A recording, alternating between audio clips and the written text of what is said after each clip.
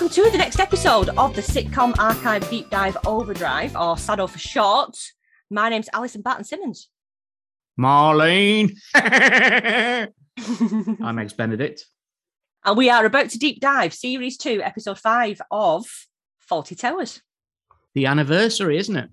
It is. Lots of frenetic run up and down stairs again. It is. But before we get stuck into this, we're gonna try something a little bit different this week. We thought we'd try some sort of new quiz format that we've not done before. And because I've been a little bit jealous of you getting your Les trousers on in the past, your Les Dawson trousers, I thought I'd put my own Les trousers on today. I put my Les Dennis trousers on instead of. Oh my God, not separate Les altogether. Oh wow. I couldn't fit into Leslie Crowther's trousers. They'd shrunk in all the gin that's been spilled on them over the years. So, yes, we're going to have a crack at a Family Fortune style game. That's exciting. And to help us out, we've actually got a guest who's joining us, one of the Sados from our Facebook group. Hi, Brian. How are you? Hello, I'm all right. Excellent. Good. What's your name and where'd you come? Oh, now I've gone all Scylla, haven't I? Surprise, surprise. Surprise. What's your favourite sitcom, Brian? My favourite sitcom is probably Watching. Watching? Ooh, that was one of my tips for the third series.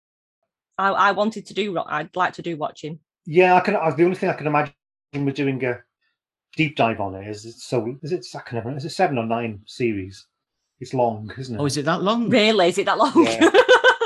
Okay, maybe not then. So that would be the only thing I'll put it off. So you're probably Watching. After that would probably Fallen Rise of Reginald Perrin. Yeah. We hear a lot of Reginald Perrin suggestions, so that very popular. May well make the short list, which will, as we say every week, we'll put that out to the vote to email subscribers and members of the Facebook group. I've recently been rewatching Robin's Nest, which hasn't aged as well as I thought it would do. Yeah. Oh, okay. It's been so long since I ever saw that. Remind me who's in that, sorry. Oh, I'm so terrible at the names. I'm really terrible at names of actors. I can picture his face. Yeah. It was a Man About the House spin-off, wasn't it? Yeah. I loved it when I was a child, but looking at it now, it's not aged well. Well, you steer clear of that one then, but maybe Watching Watching will take us through to the year 2025 by the sounds of things. Yeah. And you'll run out of things to say about Lisa Tarbuck's wardrobe. Oh. Yeah, just bright. Okay, so we're going to try this Family Fortunes thing. I've got to try and remember how the theme tune to Family Fortunes goes. I keep getting Brucey's one in my head. I know, that's my fault. Sorry. I've confused you. Yeah. Well,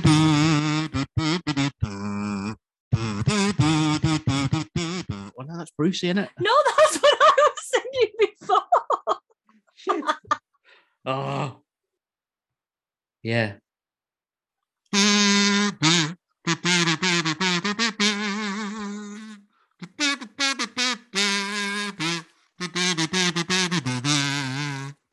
Welcome to Family Fortunes. Yay!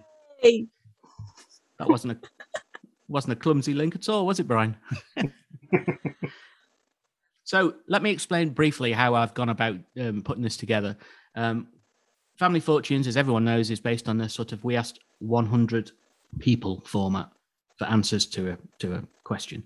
So because I don't know 100 people, because I'm an antisocial bastard, what I did instead was I went on Facebook groups and created polls and asked people to add their own answer to the poll or vote for one of the answers in the poll to signify their response.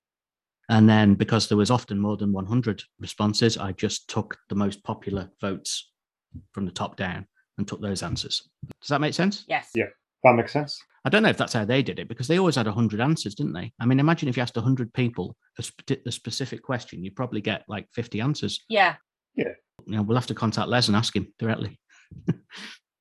So how does Family Fortunes work? Yes, I suppose it's more like individual fortunes because there's only one each of you. Okay. You can't be conferring with your family, can you? No. Because it's just you. And it's like a one-on-one, isn't it? Okay. The way it works is I will invite you both up to the mythical virtual podium. Okay. I'll pose the question, and whoever buzzes in first gets to answer first. And if it's right, they get control of the game. So are you ready? Yes. Yeah. Let's hear your different squeakers. Okay. Mine is this. That's mine. That's yours. Yep. And Brian? Fab. Okay. So fingers on buzzers, stroke spoon against glass. You're so middle class, Al, with your spoon against I've your glass. hunted all over for some kind of squeaker. With no pets, though. My hamster doesn't have a squeaker, so I'm all right here, though. Okay. We asked 100 randos on the internet to name a catchphrase from a British sitcom. Oh, just ahead of Brian there, Al. Go on. I'm free. I'm free. Top answer. No. Well, yeah, top answer. I'm free. So you've got control of the board. You can choose to play or pass it on to Brian to play. And if he gets them all wrong, then you win the round. I'm gonna play, if that's okay. You're gonna play. They always do. Yeah. I don't know why Les even bothers asking. Okay. I'm gonna play. All right. Okay. So you get 3 strikes, and I will superimpose the noise later. Okay. So that's the top answer. There was 23% of the people who answered said I'm free. So okay. That's the most top answer. There is another 9 answers. Okay. You can pick from. So I've got to get 3 from the 9. I've got to get them all. I've got to get all 9. Yeah, isn't that the way it works? I've not thought this through, have I? It's okay, right? No, I'm gonna have a stab at it. So another popular catchphrase from a British sitcom. Ooh, Betty. Really? You're now on 1 strike. Yeah, it wasn't. It was actually really low down, so it didn't get included in the top 10 answers. Literally can't think of more than 2. Literally can't think of any television I've ever watched ever.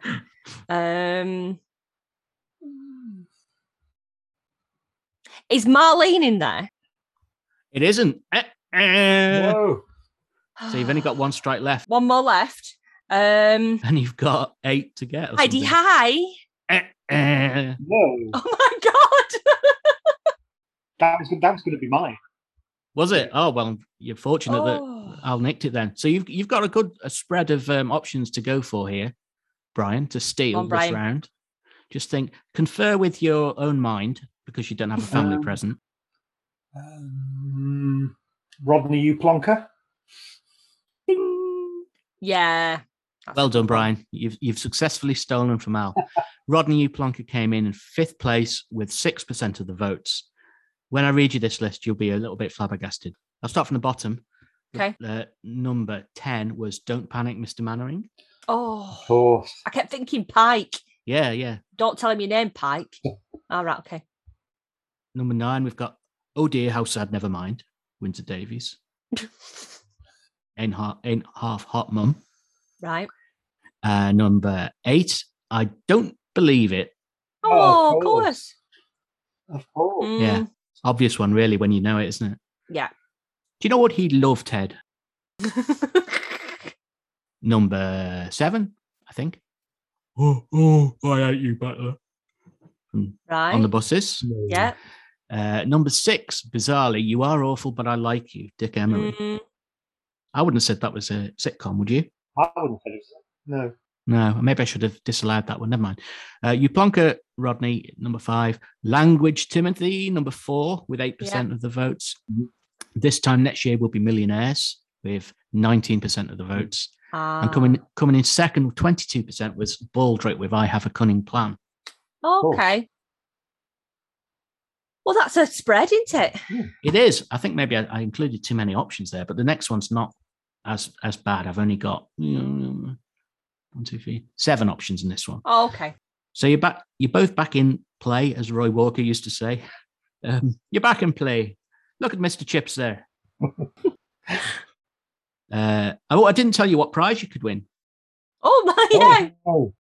In one. Fuck all. The only prize on offer is you get anytime anyone gets a right answer, I might eat one of my lovely Belgian chocolates.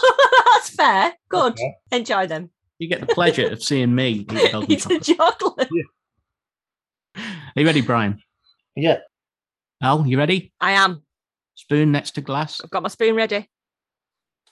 We asked 100 randos on the internet to name a fictional sitcom location.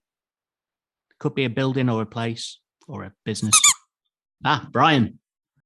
Nelson Mandela House. Correct. Nelson Mandela House was the fourth most popular answer with 8% of the votes. Would you like to play or pass? Let me think about this. Play. Play, definitely. Yeah. It's just more fun to play, isn't it? It is. Okay, so there's 6 more answers to get. Although now I've said that, I can't think of any other fictional. That is the problem. Well, you get 3 strikes, so hopefully you'll be okay. Fictional sitcom locations. Warmington-on-Sea. Oh, that's a top answer. Yes, well done. 46% of the votes, believe it or not, were for Warmington-on-Sea. Excellent. So a ting for that one. Well done. Just to reiterate, these aren't all just towns. They are, buildings and places. And so have a good think. Red Dwarf mining ship. It's good, but it's not the one. Not the one. No, 1 strike there for Brian. Grace Brothers. Grace Brothers department store. Oh, excellent. Grace Brothers department store was the 5th most popular answer with 6% of the votes. Oh. So you've now got 3 out of 7. In fact, I might just make this out of 5 because the last 2 are just impossible. So 3 out of 5, you need 2 more.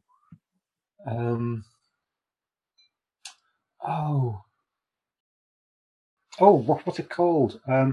Maplin's holiday camp. Maplin's 15% of the vote. Well done, Brian. Yay. Well done, Brian. You've now got 4 out of 5, and you only need 1 more. And I think, have you had a strike yet? I can't remember. You haven't, have you? Yeah, I've had a strike with Red Dwarf.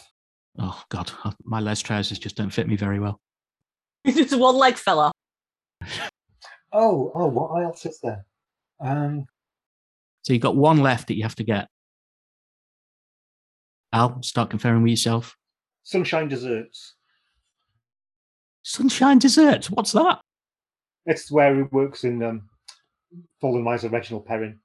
Oh, is it? Of course it is. Sorry. Bit of a desperate. Well, if it's up there, I'll give you the money myself. I'll give you the chocolate myself. Fair enough. It's not. Yeah. But you've got another life to try and get this. So you've got 1 more chance. Cafe Rene.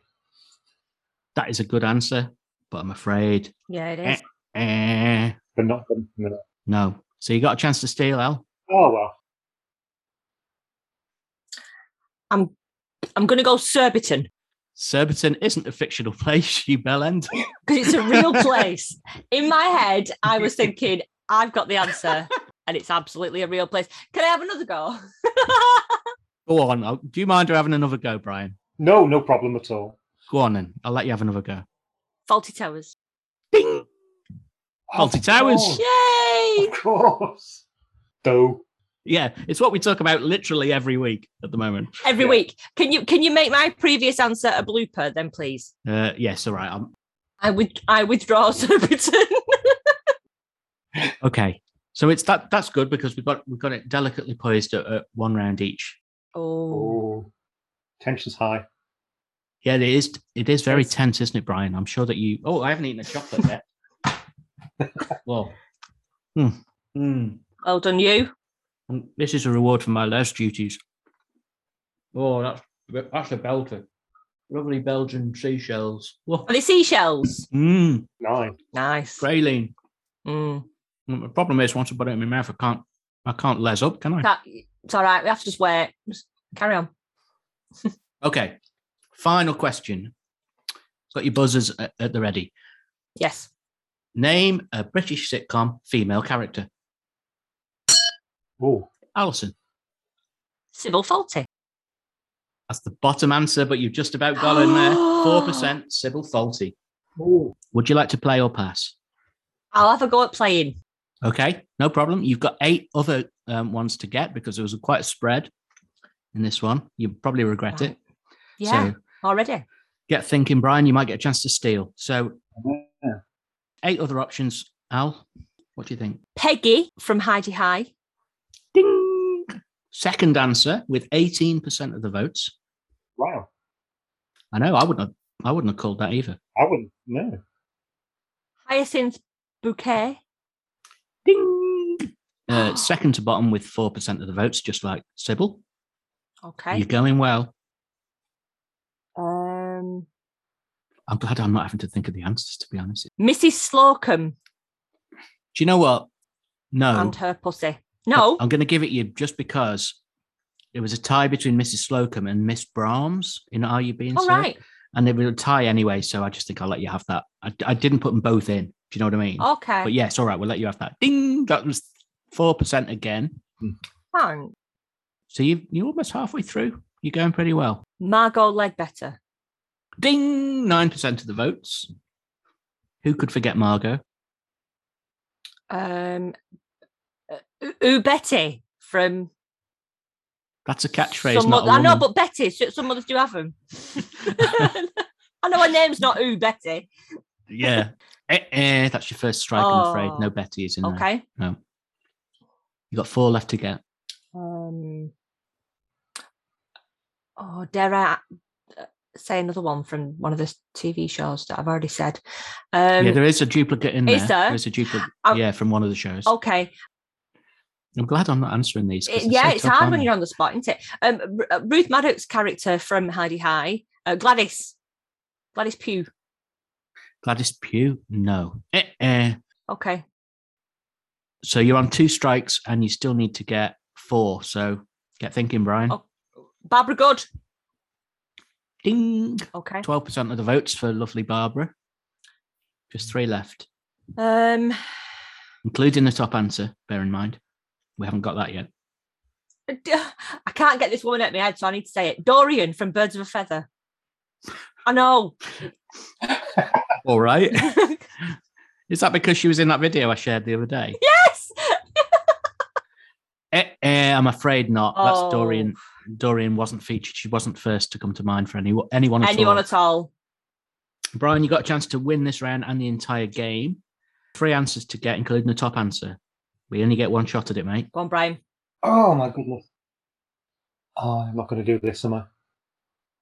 Can I double check? It was the question about female characters from 70s and 80s sitcoms. I think I just said British sitcoms, but I will tell you that they are all exclusively from 70s, 80s, or 90s.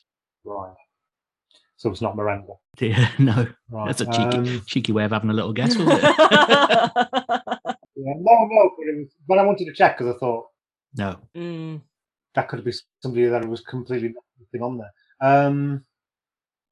I am really stuck now. One of them, I don't think anyone would ever guess, to be honest. I'm going to say this one just because I like saying it. But Nurse Gladys Emanuel from Open All Hours. That's a good guess. I'm going to give it you. It was actually the 10th of 9, so I hadn't included it. But I'm going to give it you because she got 3% of the votes along with Cassandra de Trotter. So I'm going to give it fair. you. Well done, Brian. You are the winner. Thank you very much. And you've put Al to shame. Well done, Brian. I'm going to ding my I don't think I was I? That was too far down. Thank you. You weren't far away. I'll let you know the missing answers. Yes. Yeah. There was Nora Batty, Last of the Summer Wine. Yeah. Of course. 4% of the votes. Mildred Roper from George and Mildred. No, I wouldn't have ever. Weirdly, she got 5% of the votes. No. And then the top answer was Miss Jones in Rising Damp. Right. 34% of the votes. Did she really? Wowzers. I think this is heavily influenced by the fact that if someone adds it as a poll option, people just click it rather than being the first one that they think of. Yeah. So it's not the most scientific approach. But there we go. Yeah. Well, I hope you enjoyed watching me eat those chocolates, Brian. I did. That was great. I'll have to go and find some myself now. Would you like to nominate something for Series 3? Is it watching? Yeah, I think it is watching, but I do recognise there's a lot of it. A lot of difficulties. Yeah, watching. Keep us busy for a while, though, wouldn't it? Yeah. It would do. Yeah. I'm just disappointed that Brenda from watching isn't on the she wasn't on the list of female. Well, she just disappeared, didn't she, after watching? She just retired straight away. Did she? Never did anything else. Emma Ray. Yeah. No, she never did anything else again. No. Oh, well. At least the top done well for herself. But... Yeah. Yeah, that's true. But do you see the other fella, the guy who played Malcolm? Do you see him in much? I bet he's in Doctors. I bet he's been in Doctors. Yeah. Do you mean he's been poorly? Or? No, yeah, he's been at my Doctors. No, I think they all turn up eventually in Doctors. They do. Don't think he has. Yeah, he's not worked in anything else. No, I don't think. Yeah, I quite liked him. He was good for the part. So maybe we'll deep dive that. And we thank you for your nomination and congratulate you again for winning our inaugural individual fortune. I didn't even get a chance to do my Les Dennis, I don't really know impression during that round, which is almost as bad as the impression himself that Les does of Mavis from Coronation Street. Yeah. Thanks a lot, Brian. Take it easy. Thanks for joining us. Thanks so much. Thank you very much. Ta-ra.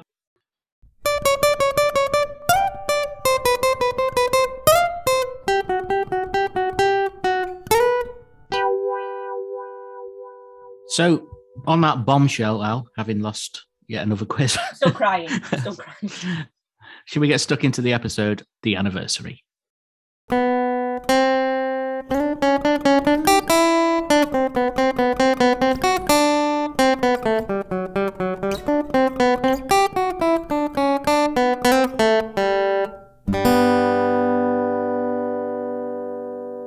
in this episode, we open up as normal outside of Fawlty Towers in the grounds, and it's the infamous flowery twats. How did they get away with that? It gives me so much joy to see it. It really does, because it's like it's in folklore, isn't it now, flowery twats? Is it to do with it not meaning the same thing in the south of the country as it does in the north of England? Yeah, I did read that. I'm sure we discussed it in our first episode, but I can't remember exactly what it did mean. Somebody will tell us. Seeing it now, it's quite shocking, isn't it, really? And it's the only true anagram used in the entire series. Is that the right? rest of them have got missing letters, but Flowery Twats uses every letter. Simply saved it. I'm surprised they didn't save it for the last episode as like a going out on a high kind of screw you to the BBC. Yeah. Do you reckon once they realised what half the country knew that word to mean, there was heads rolling? I bet there was.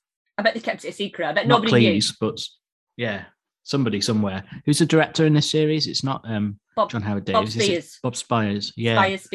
Spewers. He might have been wrapped across the knuckles or sent to host a show with Jimmy Savile or something. Possibly. That's a punishment in itself, isn't it? So we're inside the hotel now. We're in the kitchen, and Polly and the chef are chatting about money. Polly needs some money for the weekend. This is the gist of the conversation. Having a good old moan on. Yeah. She's desperate. She's already asked for whether it's like an advance or some money from Basil, and it's not been resolved, and she does need this cash. Manuel comes bustling in. He's been to the shops and he's laden down with carrier bags. He's got some paintbrushes for Polly and some change for her. I thought that was quite sweet that he'd been and sort of got a few little bits for her, and he's so lovely, isn't he, Manuel? Yeah. I'm sure there's a well-rounded character in there somewhere he's not being bullied by Basil. I think he's just a good egg. Can you imagine the spin-off? Manuel, the spin-off. Just him doing nice things for people and not getting shouted at. I think that's quite a nice programme. Well, actually, this episode of Fawlty Towers is also the only one that Manuel doesn't say the word "ke" in. Is that right? No kes. Okay. He's making a paella from his mother's recipe. So he's laden down with bags of probably chorizo and rice and all sorts of bits and pieces. But he is a bit concerned about whether the chef knows that he's making this paella. Obviously, Jacko, the chef, does all the cooking. So Manuel sort of, interrupting his flow in the kitchen. I can't see that going down well. And Sybil then comes into the kitchen and she's visibly annoyed. You can tell that there's something that's got her back up, and she's slamming things around. And apparently, then we find out it's Sybil and Basil's 15th wedding anniversary, and Basil seems to have forgotten, which becomes the gist of the story. Fawlty walks in and he's humming and he's reading the paper. He seems to be quite in a jolly mood, I think. Yeah, unusually. He has a back and forth with Polly about not forgetting to put more splits in the bar. What a split? Or have I misheard that? Banana splits. I don't know. Putting something in the bar though. Maybe someone will tell us if I don't know what splits are. And then Sybil says, quite a cutting line, Polly won't forget, hinting that he has perhaps forgotten something, which he obviously has, she thinks. But he hasn't. He hasn't forgotten because he's got a plan. He's a man with a plan this week. Well, as soon as Sybil walks out, he says, "Do I detect the smell of burning martyr?" to Polly. Yes. Yeah. Because he knows exactly what's going on, and he's just winding her up, pretending he's forgotten. Would you though? Would you do that? It's a dodgy plan from the start, I think. So, I mean, what this says about the guy is that even when he's being kind and being nice and arranging a surprise party, he's being a prick at the same time. There's got to be some barb to it, rather than just doing he's being doing a nice thing. He's being cruel. Well. Yeah. So Manuel's paella that he's making from his mother's recipe is part of the plan, as are the invitation to lots of Sybil's friends who we've never heard about before. And Audrey's not there, but there's an invitation list to friends of Sybil's, which we find out about later. You think Basil just decided to exclude her? Possibly. Maybe she's just too much trouble. Polly asks Fawlty then about the money, this money that she was discussing with Jacko at the beginning. She needs this money for a car. And she knows that the car's being held for her and she needs this cash so that they can get it sorted. But he says that they'll discuss it later. So she's a bit sort of put off by that. I don't know if it's a power play. Maybe it's a power play, but it might just be he's tight and he just hates parting with money. I think so. Some people are like that. Yeah. You know, I know my mum used to go to concerts in the 80s and buy tickets. And the people she went with, one or two particular, they would give her the money for the ticket on the night of the concert, like 6 months later, you know. Really? You settle your debt, don't you? Yeah. But some people just hate parting with money. And do it at the last possible minute. I think that's possibly what he's doing, yeah. In the lobby then, we see Miss Tibbs, Miss Gatsby. They're not really sort of fundamental to the story this week, but they're both there, off out, dressed up to the nines with the hats and beads. Sybil is still annoyed at this stage about the forgetting of the anniversary. And he still doesn't tell her that there's a plan. She's visibly sort of ruffled. Even when she slaps him, he won't, he's guessing like, oh, what have I forgotten? Is it Agincourt or Trafalgar? Yeah. Like going through all the battles. Yom Kippur. Rather than... Despite the fact that none of these are on the dates that, that it is. So he'll even take a slap in order to make her feel uncomfortable, which is a dick move, that. Terry comes into the reception as he's now heard that Manuel is going to be cooking the paella. And he's a bit miffed as he can cook paella too. He's been to catering school, he says. And so he's quite cross that, Manuel's moved in. But why, as a chef, knowing that somebody from a different country has the ability to make a food of that country, so like it would be a authentic version of this dish, why would you not want to let this person show you how to do it? Why would you have such an ego that you think, as someone from England, that you could do a better version of a paella than Manuel? I'd be really happy to let Manuel show me how to make paella. I think you put your finger on the button there. He's a bit of an ego, isn't he? Yeah. You can see by the way he sort of swans around, he's got that walk, hasn't he? Yeah. Oi, oi. Yeah. Yeah. Also, it suits the plot. It does indeed. There's no show if none of this happens. Yes. There's no conflict. There's no comedy. Yeah. Manuel looks a bit flustered though, as Fawlty explains to Terry that Manuel's wanted to do this since he's arrived. This is what he wants to. He wants to cook this paella. I'm surprised that Fawlty's not sort of already used Manuel in this way to be able to put it on like an airboard outside the hotel, like traditional authentic paella. Yeah.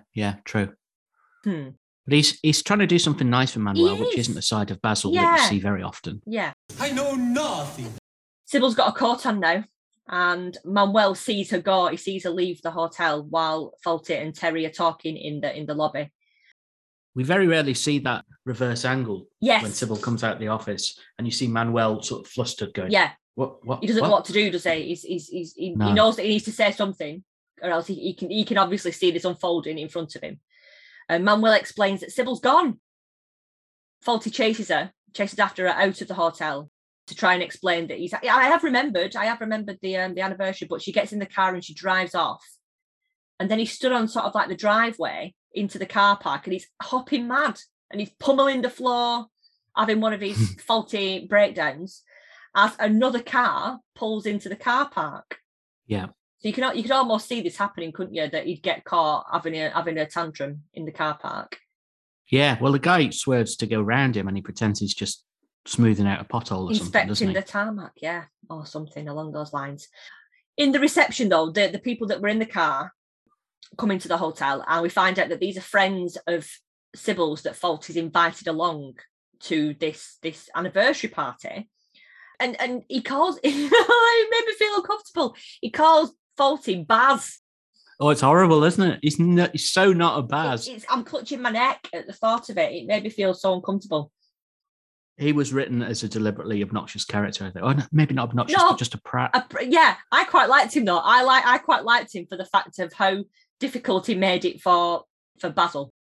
He was just having fun. He was at Basil's expense. Yes, all the way through. Which Basil doesn't like that, and he's not used to it. He doesn't know what to do with it.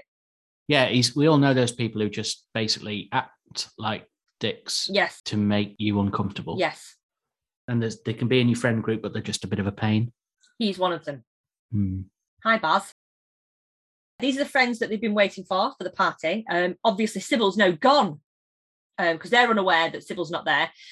So Polly suggests out loud that Sybil is ill, and that's why she's not actually at the hotel. Yeah. So from the get-go, Polly is in on this. Trying to help Basil as usual. Yes, but with hindsight, this is only going to make the problem worse, as usual. So Sybil's ill, she's not there. And the couple that have arrived are actually, it's Una Stubbs. Yeah, Una Stubbs. Una Stubbs as Alice and Ken Campbell as Roger. So Roger is the guy that calls Basil Baz, and he makes a joke on the fact that Sybil's not well. So Sib ill, he calls her Sib. So yeah, it's a... And he says Baswell. Baswell. That doesn't work quite as well, does it? Sybil, oh... Yeah, but I think Una Stubbs wants to go up to see Sybil. She does. And Basil does that old trick about, a bit of shrapnel. Oh, he pulls the fake wartime leg injury thing, doesn't he? Shrapnel klaxon. He drags her through the bar, but she goes behind the reception to call Sybil on the phone upstairs. But then Fawlty says that she's lost her voice, so she can't obviously speak on the phone. I know. Oh, I know. They're now heading to the bar. And Fawlty gets Alice and Roger a drink and some nuts. And Roger sort of sneakily whispers to Alice that he thinks that they've had a row. Yeah. And that's why she doesn't want to come down. But Fawlty says that the doctor's will be there that afternoon to check her out because she's not well. So he's laying it on thick and just digging the hole even deeper by adding all sorts of always does, other characters into this made-up story. I liked it though when he was trying to distract them. Yes. From talking about Sybil, and he says, "Well, cheers," and Roger says, "Up yours, Basil."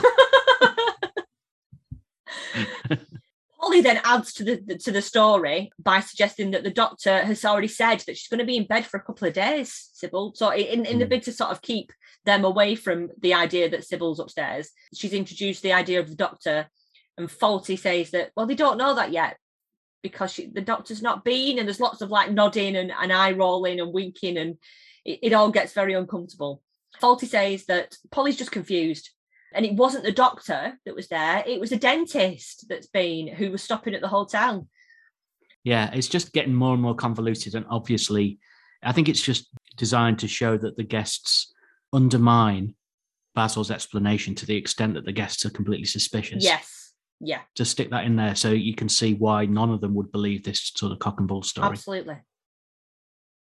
We have the next couple arrive, and the lady has brought a cake in a biscuit tin that she's baked for the anniversary. I thought it was going to be a sewing box or a box of buttons that she brought, because that's the only time you ever see those biscuit tins. That's true. Full of cotton reels. Maybe in your world. In my world, you yeah. aren't seamstress. I'm always disappointed though when I open it up and it's bobbins and cotton. I always think, wow, where's the biscuits? I want some biscuits. Yeah. It's like when you get a tin of roses and it's not a fruitcake. Oh. So Basil explains to this couple again that Sybil's not well.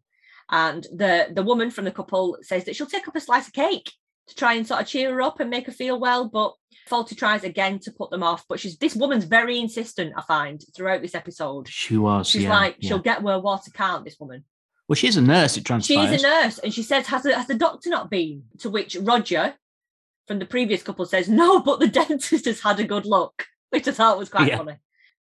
You also get this thing where Polly thinks that Basil's trying to hint at her that the problem is with Sybil's thighs, but it's actually Sybil's eyes. So she's they explain that she's all puffy, that her legs are puffed up, and Basil then inspects Polly's legs. Are they? Oh no, not Polly.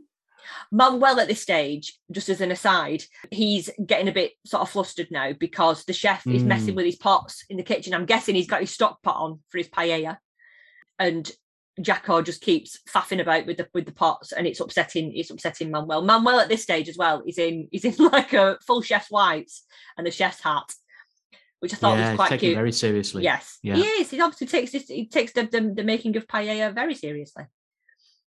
I like the fact that this second lady who's arrived for the dinner party, what's her name?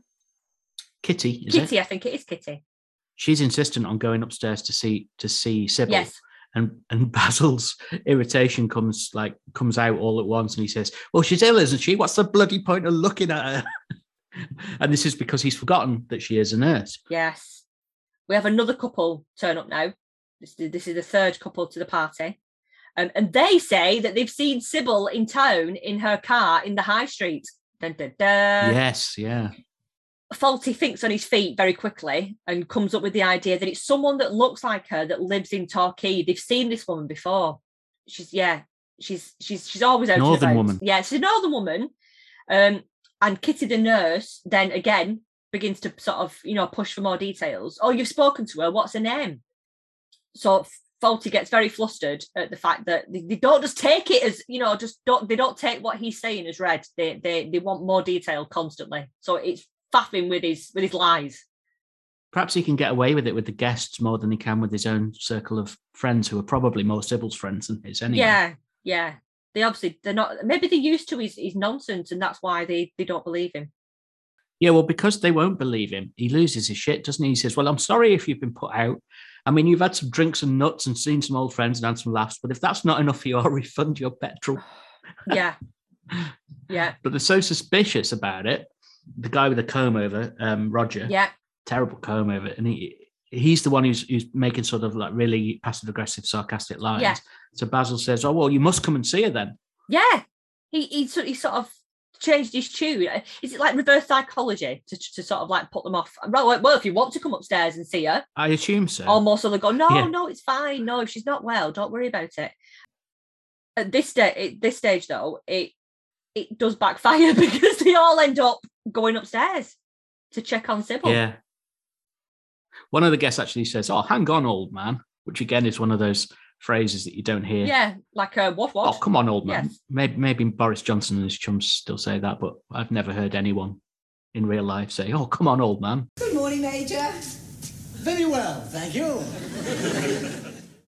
Fawlty comes up with a plan at this stage, and the plan is to get Polly to play the part of Sybil in bed, so that when they go in to see her, she can just sort of like feign a lot of illness, and they'll be happy. They'll believe Fawlty, and then they'll come away, and he doesn't need to worry about the fact that Sybil's not in the actual hotel. Yeah, but consent isn't top of Basil's mind at this point, is it? Because he's literally cajoling absolutely this poor woman, and he's literally picking her up and carrying her up the stairs, telling her she'll be doing it. Yeah, he says, he threatens her and says, "You'll never waitress in Torquay again." Oh well, never mind. But she says, "Why don't you do it?" And he says, "Well, I've got a moustache. What is this supposed to be? A big hairy bogey?" It isn't going to work. What's the matter? What's the matter? I'm not doing it. You want to be in a Marx Brothers film? That's your problem. I'm not interested. Not interested? No. This is all your fault. My fault. You said to say she was ill. You were the one who invited them to come up here. They didn't even want to. You be Sybil. You get into the bed. I'm too big. I've got a moustache. What's this supposed to be? A great big hairy bogey? It's something you get when you're puffed up. I'll ruin you. You'll never waitress in Torquay again. They barter, and she says that she wants this £100 for the car, and this is how she has him over a barrel in the end to get the money out of him, because she'll do it for this money. I like Polly because she sticks up for herself, doesn't Yes. she? She points out that, "Waitress, I do everything. I'm at reception and I'm cleaning the rooms," basically pointing out that they need her far more than she needs them. Absolutely. At this stage as well, Manuel is angry with the chef, with Jacko the chef, and they're falling out over this paella. But as he comes to sort of speak to Fawlty about it, Fawlty sends Manuel to go and tell the chef, go and tell him. But then he tells him to go away. And the guests that are on their way upstairs think that he means them. So they get all flustered and start to go, "Oh, right, okay." Yeah. He's like, no, not you. When Manuel's complaining about Terry the chef, he says, and I rewound this twice and I still don't know what he said. It sounds to me like, and it can't be, but it sounds to me like he called me ignorant, rude, mother's boy, and it can't be that. I don't know what the last word was, but it sounded so like right. So Jacko? No, this is Manuel. I know. Talking about what? Yeah, but Jacko. Oh, right, but Jacko wouldn't call him that, would he? Well, no. Plus, you wouldn't broadcast it in 1979. No, that's absolutely true. Although they got twat in there right at the That's beginning. true. Just throwing them all in. Fanny. Minge. Twat. Fadge. Actually, fadge is an Irish dish. They could have had O'Reilly come round to make some. That's what, yeah. I bet Jacko wouldn't have liked that either. No, beef curtains. Could have been all in there. Entrees. He tell me. You tell him. I tell him paella is a Spanish, not cockney stinking eel pie. Right. I make the paella like my mama. I'm not interested. My mother's recipe is big in Barcelona. No way. No, please, you come. He called me ignorant, wog, mother boy, crump. Anyway, so they're all lined up now, the guests, to sort of pop in and to see Sybil. The lady in the black with the flowery dress, Kitty, she's desperate again for more information. Fawlty says that Sybil was saying thank you to them for all for coming. And the lady says, oh, so she can speak a little then. So she doesn't forget anything, this woman. She knows what Basil is, I think. Yes, I think she's got his number, hasn't she? He spills the nuts and Roger's making his shit jokes about Basil brush. Yes. He's going to get a brush. Broom. I'm sorry, I've just realised that the lady with the black flowery dress isn't Kitty. She's the third female from the third couple. It's Virginia. Virginia is the lady with the black dress and the flowers on. Of course, because Basil says, oh, all this time I've known Virginia, and she thinks I've forgotten that she's a nurse. Yeah. Oops. This happens a lot. So you know what? Yeah, well, I'm sorry about that. That's what it said in one of our reviews. The lack of knowledge of the 70s gets trying sometimes. It does indeed. Thanks for sticking with us, those who don't mind us making the odd mistake. Sorry. At this stage, Una Stubbs wants an ashtray. So this is where it gets a bit frenetic of running up and downstairs. So Basil runs down to get a ashtray and he goes into the bar and has a big swig from something behind the bar because he's obviously off his head at this stage and doesn't know what to do because the hole that he's dug is enormous at this stage. Manuel disturbs him and he pours the bottle all over himself. Manuel's panicking now because the chef's put mince in the paella, which I'm guessing has been done out of spite, not out of paella making expertise, because mince doesn't go in have mince. You don't put mince in a paella.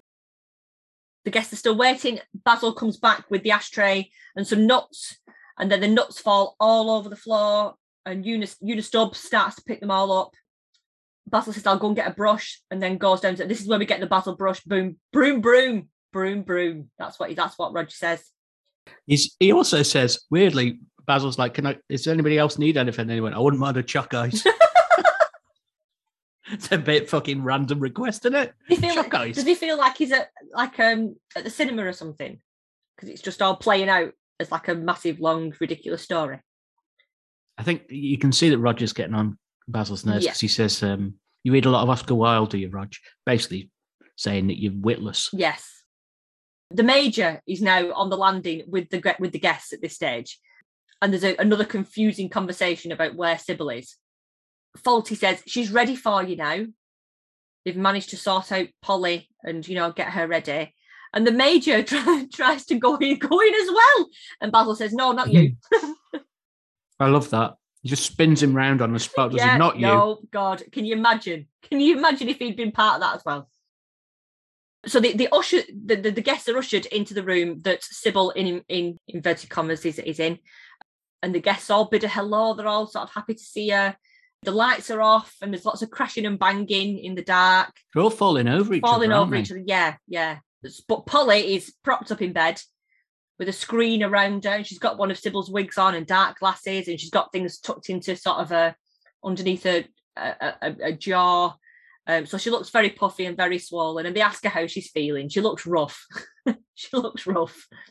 But weirdly, I know that the things in her mouth were to make her cheeks look wider. Yeah.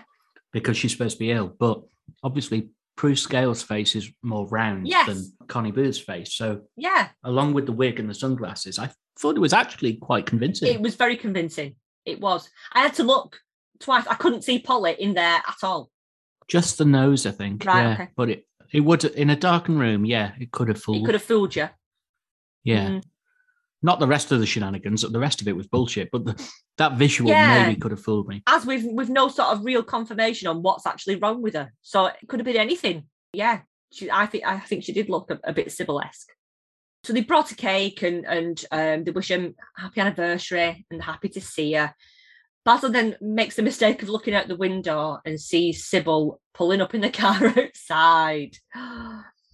He runs downstairs, obviously, because he needs to sort of like head her off. Yeah. And he greets her in the lobby. She says that she's not stopping. And she says, you don't even want me to stop, do you? And she slaps him again. Oh, it's so sad because it's a really sad scene because she's vulnerable and she really wants Basil to fight for her. You don't see this dynamic at play very much. Nope. And she's really sad and she's like, I think I best go. I think that's for the best, don't you, Basil? And he just wants her to go so she's out the way to cover his arse. Cover his arse, with a friend. But she's really sad and I don't know, it was just a different sort of scene for Fawlty Towers, for the dynamic between those two characters in their marriage. I think it's possibly the only time you see affection. Yeah, from her. Towards Basil from Sybil. Yeah, she wants him to fight for her. He just says, cheerio, drive carefully. Yeah. In other words, if she stops, then this whole sort of house of cards comes tumbling down, doesn't it? She's a fine woman, Mrs. Fawlty. No, I wouldn't say that. No, nor will I. Upstairs again, the guests, they bid fake Sybil farewell. And the nurse is interfering again. Virginia, she's there trying to feel Sybil's glands. She gets it slapped, doesn't she? Yeah, Polly's trying to stop her and hits her. Basil tries to get them all out of the bedroom. And Sybil's in the car now downstairs with a friend. Is this Audrey? Is there any mention of who? This is Audrey, yeah. Audrey. Yeah. So she's crying because obviously Basil's let her down on their 15th wedding anniversary. And then Audrey says, did you get your clubs? Because obviously they're going to go and play golf. And she's like, oh, no. So she goes back in. The guests are now downstairs in the lobby. Sybil walks in to get her clubs and the guests are all there. They're all there. And Basil tries to make out that this is the lookalike, the northern lookalike from town. Yeah. And the weird way she acquiesces to this, she doesn't just say, what are you talking about, Basil? She allows him to take her by the hand, walk her through the war zone of the kitchen where Terry and Manuel are like rolling around on the floor, straight into a cupboard and lock her in a cupboard. Locks her in a cupboard. Why did she go along with this? Do you think she realised? Do you think the penny dropped with her what the plan was? And he just sort of got himself into a tiz and she knows him that well that she just assumes that this is all gone to shit and I best just get in this cupboard. Who knows? It's just the way she acquiesced to walk into the cupboard was just like, what? Polly walks in and Basil nods to the guests who are now leaving and says, piece of cake. As if like, I've solved that problem. They didn't have a clue. Piece of cake. And then he says... And Roger's like, I had a great time. God, don't get out much, Roger, do you? And then he says, now comes the tricky bit as he heads into the kitchen and he's got to face Sybil, who's still locked in the fridge / maybe it's a sausage cupboard. Is that where they put the sausages, the meat overnight? Must be, yeah. Must be where Dr. Sausages gets his sausages from, yeah. And that's where it ends.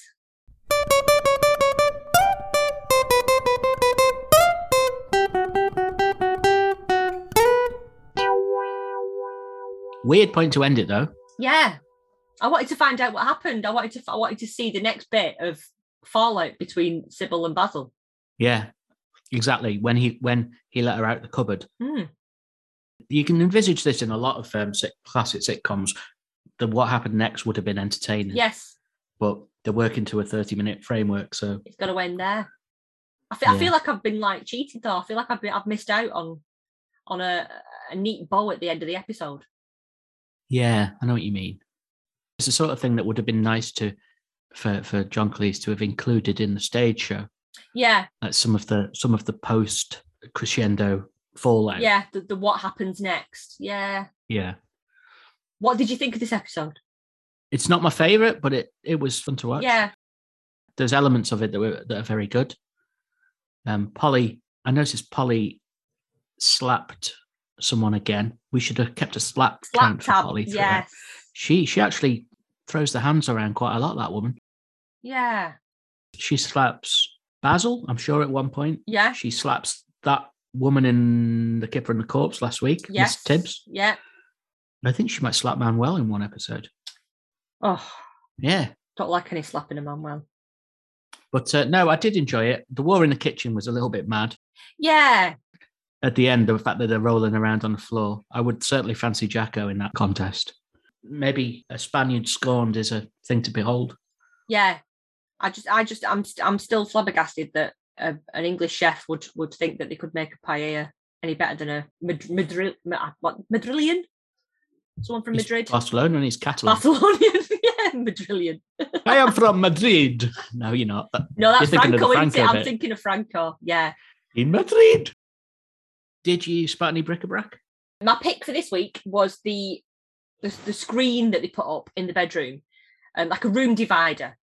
So rather than having two separate rooms, or you sort of like portion off a bit of a room with a room divider that like bends into three.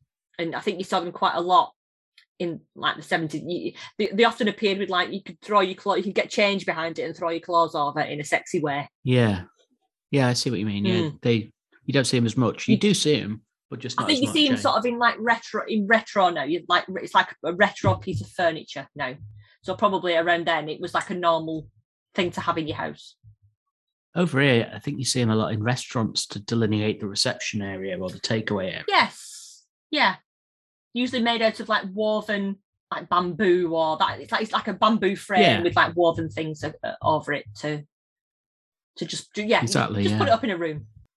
But they were probably more commonplace in the 70s. I think so. What about yourself? Did you pick anything? I don't know what his name is, but Kitty's fella, the one who called Basil old man. Yeah. Not his face. No, not Why? like Mrs. Hall's face. The fact that he had a pipe, and I just thought, you don't see pipe smoking anymore, do you really? I've got a friend who smokes a pipe back in Britain, but when I think back over my entire life, well, maybe as a kid, some old uncles, maybe. Yeah. But I can't really think of many people I know who smoke a pipe. It was quite funny, actually. My friend Malk, who smokes a pipe, he goes to all the Everton games, and obviously you can't smoke at the football ground these days. And the steward told him to put it out, so he took it out of his mouth, and he said, "No, put it out." He said, "It is out." Yeah, because it's like, well, how do you put out a pipe that you just stand up around with this guy? Yeah, that is, if it's not in your mouth, that's it. Yeah, I think he wanted him to douse it in water or something. Dip it in a bucket or something. Yeah, I've got. We had an uncle that smoked a pipe, and it's such a you don't smell the smell of a pipe anywhere anymore. But it's far more pleasant, isn't it, than generic nicotine? Yeah, the picture of the smell in my head, if that makes sense, I can still smell it every so often. I had a pipe when I was in The Hobbit as a extra. Yes. When I was the barman in the Green Dragon in the Hobbit movie, but it was a long, thin pipe. Yes. With a tiny little end, and I was sort of giving it the old at the end of it. But it wasn't a light. They added the smoke rings. Well, I think the plan was to add the smoke rings later, but as it happened, the millisecond that I'm in the film, it's just in my hand anyway, so there was no real need. Yeah. I was looking at Gandalf's fireworks. Yeah, so pipes are not something you see a lot of now. No. We've got a bunch of guests here that you can analyse the sartorial stylings of. Al, should we have a trip to Fashion Corner? Yes, I'll give it a go. Well, it's time to take a little trip to the place that long ago was hip. It's Fashion Corner, it's Fashion Corner, it's Fashion Corner, Fashion Corner. Oh. My first hot pick in Fashion Corner this week is Miss Tibbs and Miss Gatsby. They're both dressed up to the nines. I think I mentioned it earlier that they're both dressed up to the nines. They look like they might be just going shopping, but they're both in like dress suits. Miss Gatsby is in like a pale pink suit with a striped pattern detail, buttoned down the front with a maroon hat and a feather. Maybe, I don't know what, I think maybe they're going out for like afternoon tea or something, because they both look very fetching. They're going down Peckham Market to get some fruit and veg, aren't they? They are. That's where they're going. Chow Doughboy.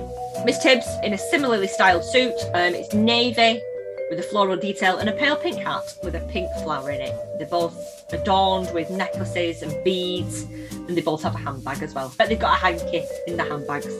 Kitty, the real Kitty, not the fake Virginia Kitty, was in like a red and white sailor style blouse with red piping and again a neckerchief that was built into the blouse. She looked quite sweet, her outfit. Sybil, before she disappears off, is in an ivory blouse with an almond coloured spot detail. I thought it was really cute, this blouse that she had on. The blouse had, as we've seen in many episodes and many of the clothes that Sybil has, it's got like a necktie that's like part of the actual blouse, with the gold brooch, and the spots, the almond spots that are in the blouse are also the colour of the skirt as well. So she's always like nicely coordinated, is Sybil. Una Stubbs. Hey. When she arrives, she looks fab. She's wearing a white skirt suit with like very sort of like dainty pink flowers, with pink rick-rack piping, which is like the zigzaggy piping that was very sort of familiar in the 70s, is along the edges of the collar, and it buttons down the front. She's got a teeny tiny little waist, very delicate is Una Stubbs, with bright cornflower blue eyeshadow that matches nothing, which I think that was, de rigueur in the 70s. Roger, with his strange, hugely massive comb over that he had, he's in like a beige green sports jacket with a striped shirt with an enormous collar and a cravat. Yeah. It's been a while since we've seen a cravat. Basil had one on in one episode, didn't he? Yeah, and biscuit coloured trousers. We used to get them every week with Jerry. We did. I've missed that. I've missed the cravattage, and it was nice to see a cravat back. But like, I don't know who's dressed Roger, because the combination of his clothes, nothing is coordinated, nothing matches. The jacket, the shirt, the cravat, and the trousers, nothing is coordinated. So he looks like a bit of a bundle of washing. I'm not down with Roger's wardrobe there. I'm not down with Roger at all, to be honest. He's the sort of guy you wouldn't want to know, isn't he? Virginia / thought she was called Kitty, has a black floral full dress with a wide collar. This dress, I'm sure I've got a picture somewhere of my mum in a similar dress when she was like heavily pregnant with me. All right. Because my mum she had to have steroids. She had to have steroids when she was pregnant with me, so it did get quite big during her pregnancy. And I've only got one picture of her while she was pregnant in this like sort of like billowing black and floral dress. So it did make me sort of make that connection in my head, which was quite sweet. Yeah. I did mention earlier about Manuel in his full chef's whites and his chef's hat, the archetypal chef hat.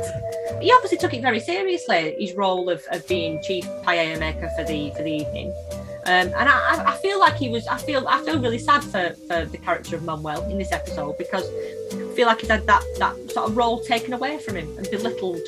I think when he's upset, your heart goes out to him because he's such a nice little man, isn't he? Yeah. The time when the other chef was interfering with him. Yeah.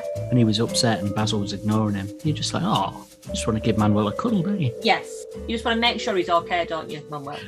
We didn't mention during the thing, but when Roger was making his shit jokes about Sybil and Manuel joined in, he went, Manuel! He must have been made up with himself because he got a British pun. Oh, bless him. So next week is the final episode of Fawlty Towers that was made, and the final episode of this series of Sado. Yes, indeed. It's series 2, episode 6, Basil the Rat, where Manuel has a pet rat that he thinks is a guinea pig, but really isn't a guinea pig, and he calls it Basil, which is funny. So that'll be the last one we deep dive, so we really do need the suggestions. Brian earlier gave us Watching, which, although we've not discussed it, as it was only about 40 minutes ago, I do think is probably a bit too much to bite off and chew. 9 series of Watching. It's a lot, yeah. That's a long slog, that, isn't it? But Reggie Perrin's a good suggestion. Yeah. Now's really the time. Send them to us, and then we'll put a poll together quite imminently. So make sure you're on the email list or in the Facebook group. We'll see you for that one next week. See you next time. Tra.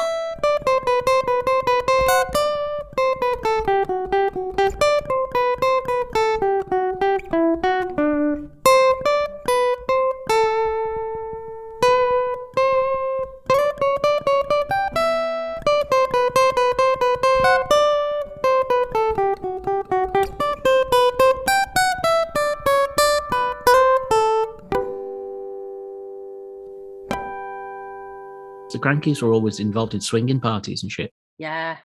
I don't want to be cruel or anything, but can you imagine being at a swingers party and then you put your hand in the bowl and you bring out fucking Ian Cranky's keys and you're like, she's there in a fucking schoolboy outfit winking at you. Oh, fucking hell. No. That was a strange setup altogether, though, that, weren't it? The fact that, that's his wife and she plays a schoolboy. When I was a kid, I used to think that Ian Cranky. Ian, it is Ian, eh? Yeah, and Jeanette. I didn't know if I'd imagined that it was Ian because I used to genuinely think that Ian St. John from St. Ingrid's and Ian Cranky were the same person. The same person. Do you know what? I can understand that. They did look similar, eh? Yeah, they did. They did. But I never used to get mixed up between Jeanette Cranky and Greasy. That's just a step too far, isn't it? Oh,